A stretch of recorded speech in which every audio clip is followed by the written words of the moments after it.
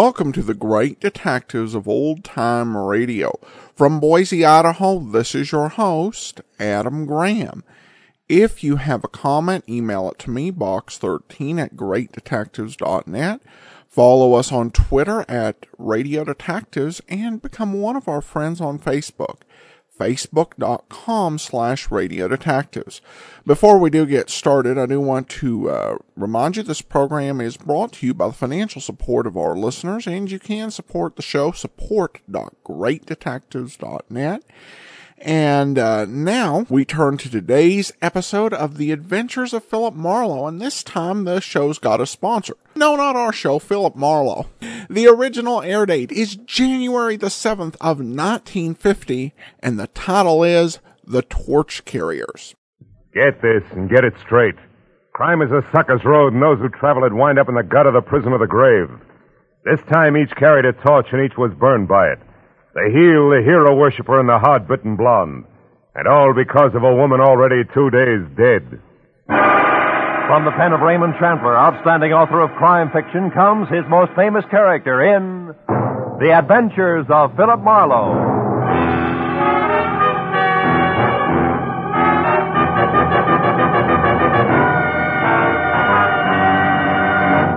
In just a moment, tonight's story. But first, a message from the Ford dealers of America. Tonight, more than 110,000 enthusiastic motorists own new 1950 Fords. Here's what Donald L. Gibson, a pilot from Kansas City, says about his 50 Ford. As a pilot, I'm naturally interested in engines, and that's why I bought a 50 Ford. That V8 really ticks along. And ticks is just the right word, because it's as smooth and quiet as the Swiss movement in a good watch. And it's not just the Ford engine that's fine. The ride is just like flying in smooth air, and the car handles like a dream. Anyone who's thinking of buying a new car should certainly take a check ride in the 50 Ford. We Ford dealers are swamped with comments like that. But don't take anyone's word for this new 50 Ford. Prove it for yourself. Look up your nearest Ford dealer in the classified phone directory. Or perhaps you know him personally. He'll arrange a test drive in the 50 Ford. Test drive it for comfort, for power, for safety, and for the quietness, which is its mark of quality. Yes, before you buy any car at any price, test drive the 50 Ford at your Ford dealers tomorrow. Now, with Gerald Moore, starred as Philip Marlowe, we bring you tonight's exciting story, The Torch Carriers.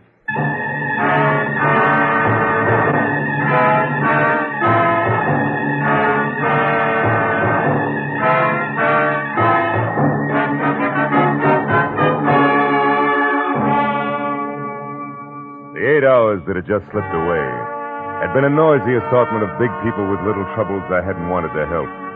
And little people with big troubles I hadn't been able to help. So by the time it was all over and I was heading for home, a cozy, quiet cocktail lounge at the Wilshire Gardens Hotel seemed like a good idea. When I was there, up at the bar with one down and one to go, the strain that had been with me all day began to ease up. But even as I relaxed, the tension between the couple sitting at my left became more and more apparent. I looked down the bar. The girl was young, pretty, and obviously afraid of the little man with her, who had only asthma where a voice should have been. Now, have I made myself clear? I don't know what you're talking about. Now, look, sister, Larry Sower doesn't go for people snooping after him, nothing. And neither do I. It gives me work to do that's sometimes rough on a party. Brave boy.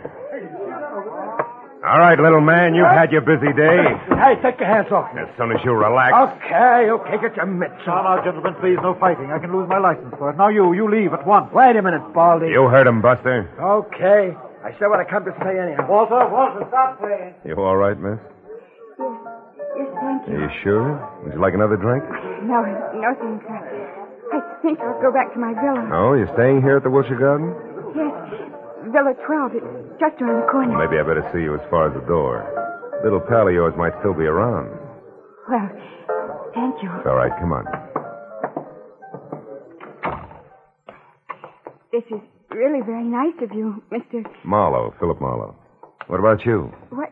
Oh, Claire Osborne. Well, now, look, Claire, I'm not trying to pry into your business, but in a way, people like Larry Salter are my business. Larry Salter?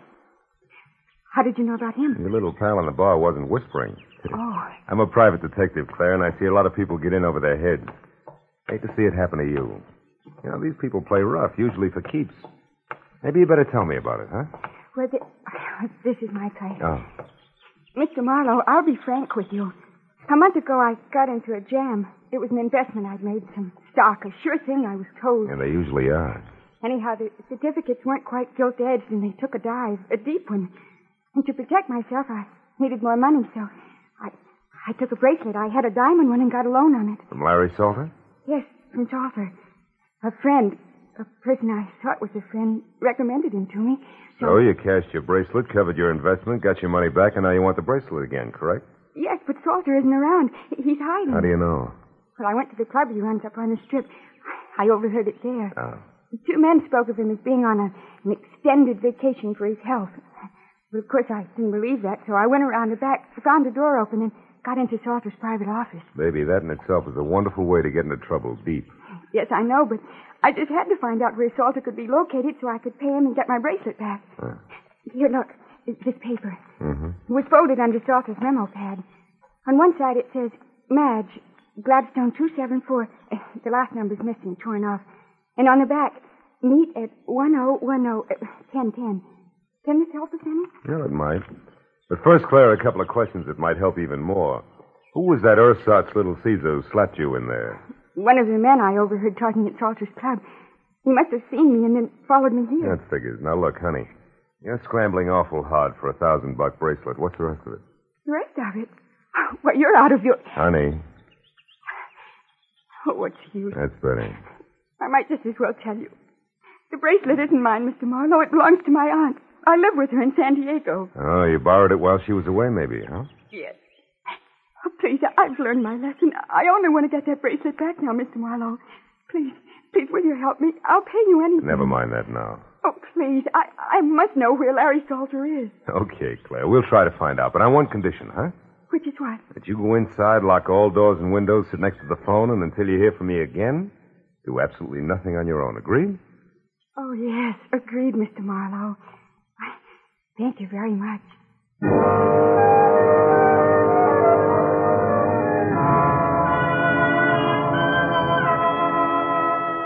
Maybe it was because the sweet young kid had the kind of voice you could still hear long after she was gone. You know, one of those lingering sounds like the echo of a train whistle hanging on crisp early morning air. But when I was at a payphone, I stopped wondering and started dialing numbers prefixed Gladstone and followed by 274 and then in order 1, 2, 3 and so on until after no answer once, wisecrackers twice, and a babysitter who thought I was a masher from a high school, I finally scored at number 5. The answer took me to a dame named Madge Gilbert at a place called the Beekman Plaza. It wasn't the kind of place you'd go for Mother, and Madge Gilbert wasn't the kind of girl Mother would put up with. However, she must have been nice to look at once. And from the smile, pleasant to know. Okay, Mr. Busy Guy, now that we're together, what is it? Well, for one thing, the name's Kirby, and you can drop the fancy handle. Uh-huh. And for another thing, Kirby? I want to find Larry Salter, but quick. Why? Got a proposition for him. He won't be interested. Sit down. How can you tell? You don't know what it is. No, but I do know what at the moment Larry is. Yeah? And in 3 letters, my friend, the word is sad. He lost his lady love. Drink? No, thanks. What do you mean his lady love? I heard that you and Larry... Never mind what you heard. All that used to be. The pre-Janice trial period. The sad comes from Janice finding a better deal, maybe, huh? No. She was killed. Automobile accident. Night before last. Salter with her? No, again. She was alone and drunk. And that's probably the way Larry is right now. A blind fool. Fill it up, will you? Sure. Look, baby, believe me, it won't put out the torch you're carrying. Shut up. Sorry I broke the whole thing up. Now, what was that proposition you mentioned? For Larry exclusively. Where is he? The foundry on Cushing? Where? The foundry in East Los Angeles. Hey, wait a minute, Kirby. You seem kind of lost for a friend of Larry's. I'm just fuzzy on locations, that's all. How about numbers? The address down there, what is it? Come on, fast. 1010. Unless it's been changed recently. It hasn't. Okay, busy guy, you're still all right. Thanks. And if you play it real close, I think you'll be, too. See you, Madge.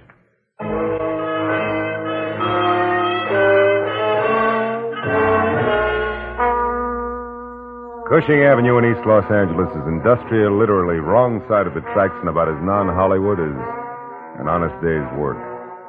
And all the way there, I kept blessing the dumb luck that had made me answer 1010 for the address before I'd even had time to think.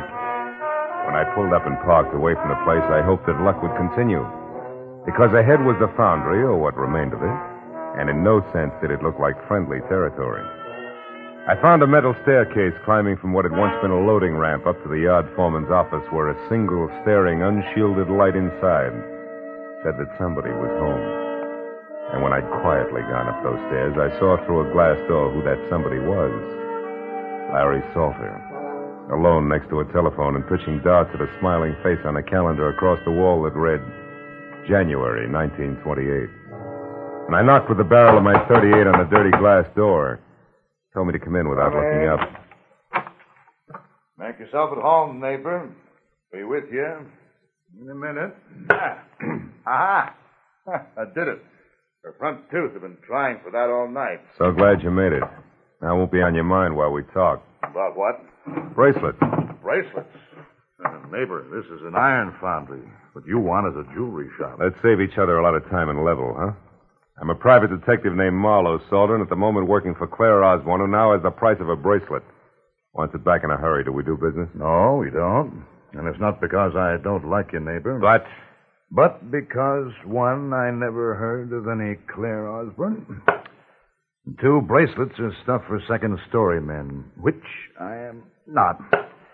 And three, you ought to get yourself a pair of sneakers, stupid. You've been followed all the way through the yard, up the stairs, and into this room. An old gag, Salter. No gag. So while you still can, you better put that gun away, because my boy Cover takes a strange delight in messing people up. Real bad. You're bracketed, chum. You better drop it fast. Yep. That's better. Now, Marlowe, without any double talk about babes and bracelets, let's have it. You're one of Freeman Best's boys, aren't you? You think I had something to do with him getting knocked off in that ditch? You're here to square things away. That's it, isn't it? No, it isn't. Get your hands off me. Okay. I won't touch you again. But that's more than I can say for Cover. Yeah, lots more.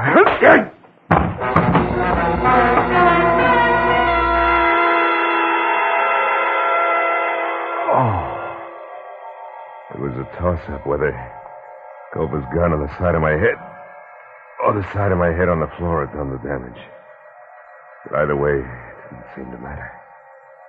Because I couldn't make it back any further than Larry Salter's voice.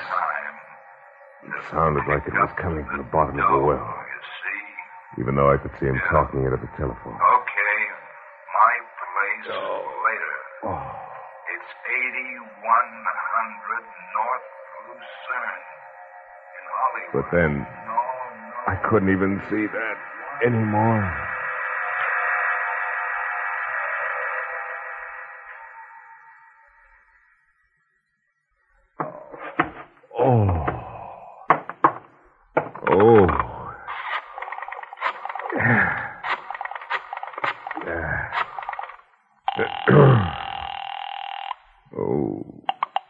Good evening, Wilshire Gardens Hotel. Villa 12, please. Yes, sir. One moment, please. Hello? Marlowe, Claire. Listen, I'm over in East Los Angeles. Mr. Marlowe, did you find him? Do you know where Larry Salter is? Yeah, I think so. 8100 North Lucerne. It's up in Hollywood near you. Now listen, Claire, about the bracelet. There is no bracelet. What? There was no trouble on the stock market and no loan made. Why do you want to know where Salter is? What do you want from him? His life. Goodbye, Mr. Marlowe. Wait a minute, Claire. Claire, listen to me. Oh, my head. I wouldn't try it, What? chum. Hey, Cover, listen, Shut up. You don't have to go no place until Larry Salter comes back and says so. Now relax, chum.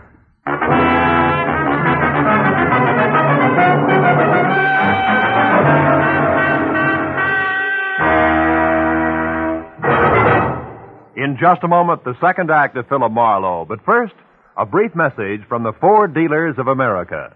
Over 100,000 motorists are experiencing the engineering leadership built into the 50 Ford. As owners, they already know that it's the one fine car in the low-priced field, and it's personal experience that counts in buying a car. That's why the Ford Dealers of America are issuing this special invitation to test drive this new 50 Ford for yourself.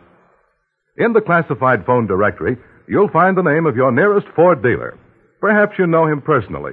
He'll be delighted to arrange a test drive tomorrow. So get behind the wheel and test drive it for the comfort of its midship ride and its unmatched roominess.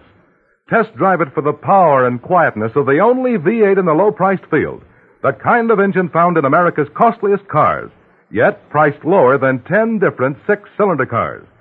Test drive it for the safety of its own king-size brakes, largest in the low-priced field. Before you buy any car at any price, you'll find it to your advantage to test drive the 50 Ford at your Ford dealers tomorrow. Now, with our star, Gerald Moore, we return to the second act of Philip Marlowe and tonight's story, The Torch Carriers.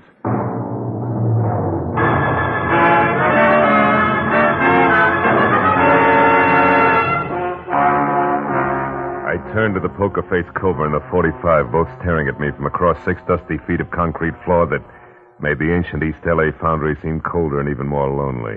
You don't stay put so good, do you, sweetheart? You're kind of heavy-handed with that gun, aren't you, Cobra? You want to try again, sweetheart? I'll pass. Standing here staring at each other is apt to get dull, don't you think? That's entirely up to you, sweetheart. You bleed pretty. You'd like that, wouldn't you, kid? Look, just so I don't get plugged by mistake, you better let me sit down before I fall down, huh? Help yourself. Over there on that box, so we keep me between you and the door. That's right. You're a good boy. You got no idea. Hey, come on, how long do we play like this? I'll tell you better when Orville the Squeak gets back. What's Orville the Squeak? She runs errands for Larry, like finding out what's phony about a certain young babe in her bracelets that don't exist. So that's where the bird with the whiskey soprano fits. That's the way the punk operates, huh? Well, that way, Koval, we'll both die of old age before... All right, you hear that? Somebody moved downstairs. Maybe this is visitor's night in the old foundry. Don't get your hopes up, sweetheart. Those live here. They're rats. They eat small dogs. And one thing more, Marlowe. What's that for, punk? Dropping your hands out of your lap where I couldn't see them. Don't try it again. I'll put it on your bill. You know, Cova, you're holding me here on Larry Salter's orders, and yet I'm the only one who knows what schedule I happened to him tonight. Maybe you better tell me. Sure. Only first I want to know something. What about the late Mr. Freeman Best? Freeman was scum. Low, stinking scum. Nobody misses him. I mean nobody. And Larry didn't kill him, that's out. But he was connected, wasn't he? And there was a girl named Janice Trow. How does she figure? You better let that one set, sweetheart, for your own sake. Now let's have your end and fast. What's supposed to happen... Did you hear it? Yeah, what? Don't tell me a tough boy like you gets jumpy. Skip it. All right, give. Come on, wise boy. Jabber. Look, Culver, won't do you any good. Anyway, I'm the only one who Shut up. There was something. Maybe your rats are big enough to wear shoes. Huh? Shut up, I said. And sit right there or I'll blow you in two, and I mean it. Orville? Orville? Hey, Squeak. Is that you? Who's out there? Answer me! As Culver edged out of the room, I felt along the side of the box I'd been sitting on for a jagged chunk of metal slag I'd spotted earlier. It was about the size of a baseball and heavy. I picked it up, then moved across to the opposite wall near the door. You, get out of here. The boss is through with you. Now beat it. I stepped out and saw Culver standing at the head of the stairs, his back to me. I threw the lump of iron slag with everything I had. Caught him like a hammer between the shoulder blades. His head flew back, his fingers clawed at the air, and he pitched face first down the stairs. I caught a glimpse of a woman ducking out of sight behind the foundry furnace. It was Madge Gilbert. You killed him, didn't you? Cobra's dead? I don't know, and I don't care. What are you doing in this boarded-up rat trap? There's nobody else here? Just us and Cobra? Creepy number they call Orville the Squeakers due any minute. That nasty little louse. Gives me the willies. You made your bed, baby, but let's not get lost. What are you after in here? Oh, I've been thinking plenty about that torch you're talking about. I decided if you carry the same old one long enough, you're bound to get burned. Finally felt the heat, huh? Yeah, plenty. So I came here looking for you. Or Larry. Couldn't make up your mind. Certainly. I wanted to tell Larry I was through with him. He'd have beat you to it, but you found me, so? Okay. But if Larry or the Squeak come back after what I'm going to tell you, you got to help me get out of here. Larry'd kill me. Okay, kid, let's have it. You wanted to know about Janice Trow. Yeah. Okay, I'll tell you. She was beautiful. I'd be the first to admit it. A brunette like every woman wishes she was. And Larry fell for her. She took him away from me just like I'd been dead 10 years. Only she was rotten. Never once a clean thought in her twisted, dirty little brain. So says the jealous lover. Jealous? Sure, I was jealous at first. And just hurt and disgusted. She was double-crossing Larry every time he turned around, but there was nothing I could do. I tried to tell him... So far, it's strictly stock, Madge. Yeah. All but this. One time I made it stick. She borrowed Larry's car to take that slimy Freeman Best out for a ride in it, with extra laughs because it was Larry's car, mind you. And Freeman Best, in case you haven't heard... I've heard. Well, I got a lead that they were going to wind up at the Bridge Cafe. I made Larry take me out there to prove what I'd been telling him about Janice was true. You proved it? Sure.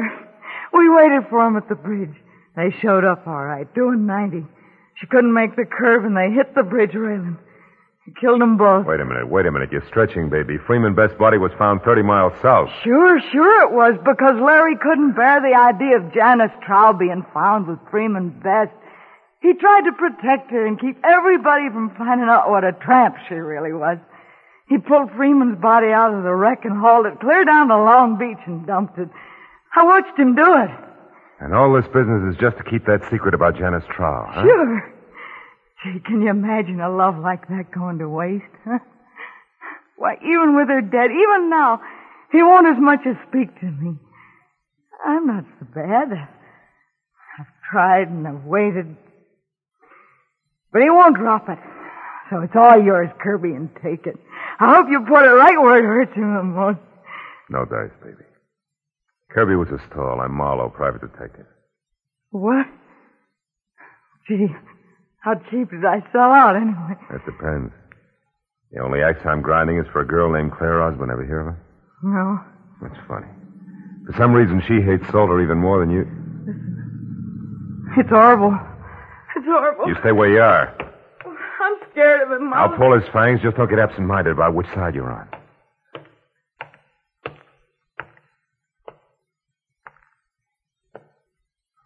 Hello, Orville.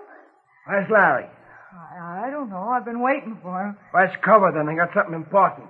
Cover? Oh, why, he went out for a few minutes. Yeah? I don't like this, sister. You in here all by yourself. Something's wrong. What is it? Come on, what's the matter? Marlowe! Hold it, Orville. What? You. Why the gun? Guess. What do you know about Claire Osborne? I don't think I know the party. Sure you do. A cute little brunette named Claire Osborne. I want the straight dope on her, and I want it now, not later. Hey, go over! Hey, go over! Answer my questions, you creep. You won't get anything out of me. Larry will take care of both. You jerk. Well, maybe there's something on that'll give me an answer without talking back. Look, he always wrote things down in a little notebook. It's inside his jacket. Yeah, you're right. Here it is. Let's see. Oh, sure, this is it.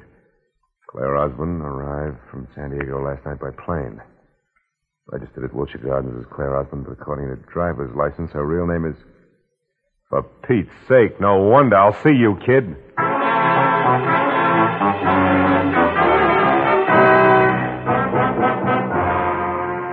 It took me 20 minutes to get from East L.A. over to Lucerne and another 5 to find the bleak white bungalow that belonged to Larry Salter.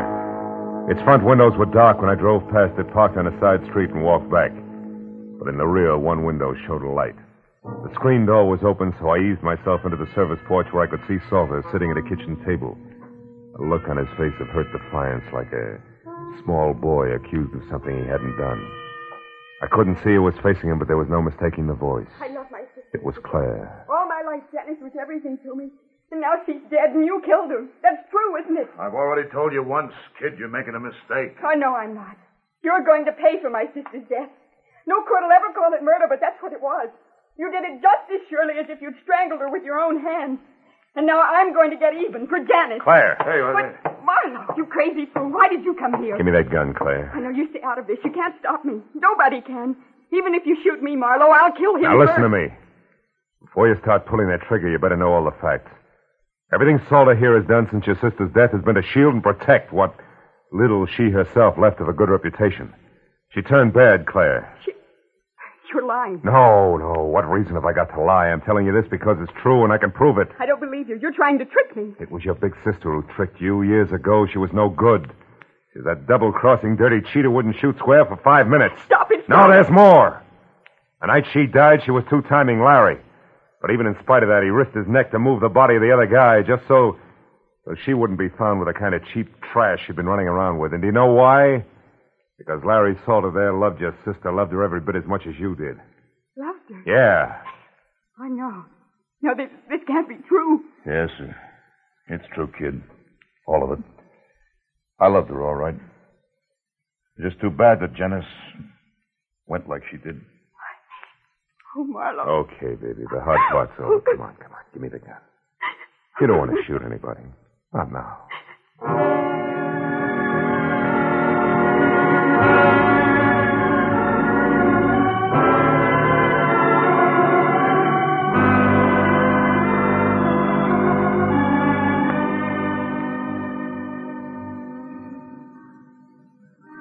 Feel better now, Claire? Yes, I'll be all right when I get used to a few new ideas. Yeah. What's going to happen to me now? Well, that's pretty much up to you. How do you mean? The world spins like mad, honey. You have to keep up or get lost. Like I was tonight. Mm-hmm. I was lost, Marlowe, terribly. Everything I had any faith in was gone. Yeah, I know. That's because you had blind faith, Claire. You know, that's okay for kids, but you're a big girl now. Oh, yes, I get it. From now on, it's me, on my own 2 feet, and my eyes wide open. Well, take it easy, baby. It's fun to close them once in a while.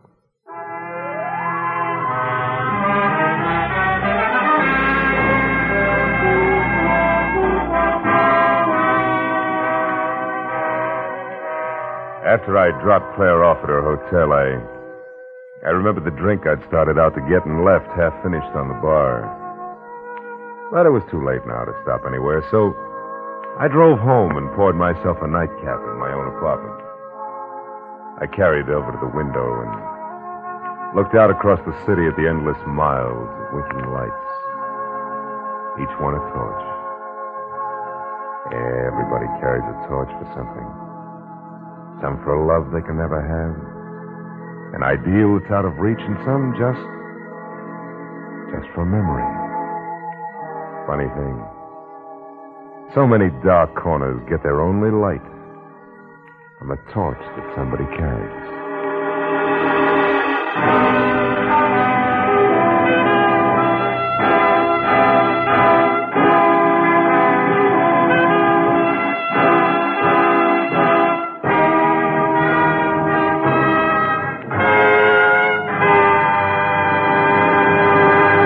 Philip Marlowe will be back in just a moment. But first, here's a message from the Ford dealers of America. More than 110,000 delighted motorists are already driving the new 50 Ford. Here's what Jack Farrell, hotel manager, says. I did a lot of shopping around and chose Ford for styling. And I'm certainly glad because I found there's plenty of car beneath its beautiful body. There's plenty of power under the hood, too. And it's as comfortable as a high-priced car. I could go on for hours about the quietness, the economy, and the comfort of my car, but it all adds up to this. The 50 Ford's a mighty fine car to own. We Ford dealers are not surprised that new owners rave about their 50 Fords. We've studied this new Ford from stem to stern. We know every detail of its 50 ways new for 50. But until you get behind the wheel, you won't be able to believe how good it is.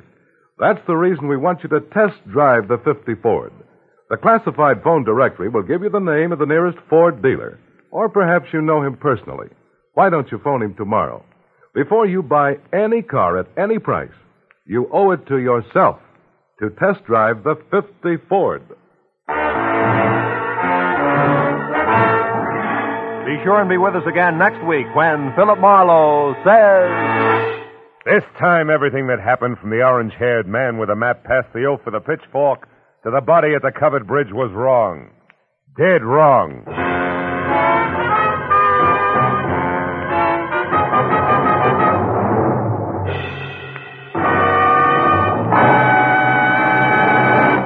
The Adventures of Philip Marlowe, bringing you Raymond Chandler's most famous character, star Gerald Moore, are produced and directed by Norman MacDonald, and are written for radio by Robert Mitchell and Gene Levitt. Featured in the cast were Sammy Hill, John Boehner, Vivi Janis, Harry Bartell, Wilms Herbert, and Edgar Barrier. The special music is composed and conducted by Richard O'Ront. This is Roy Rowan speaking. Stay tuned now for Gangbusters, which follows immediately on most of these same CBS stations. This is CBS, the Columbia Broadcasting System.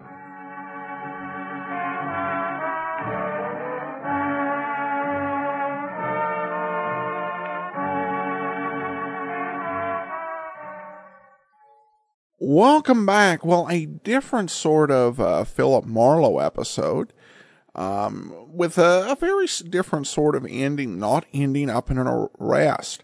And some great hard-boiled dialogue here. I liked Marlowe's description of a location about as non-Hollywood as an honest day's work. Also, the Ford commercials were interesting, particularly in that William Johnstone played the hotel man Jack Sparrow in this.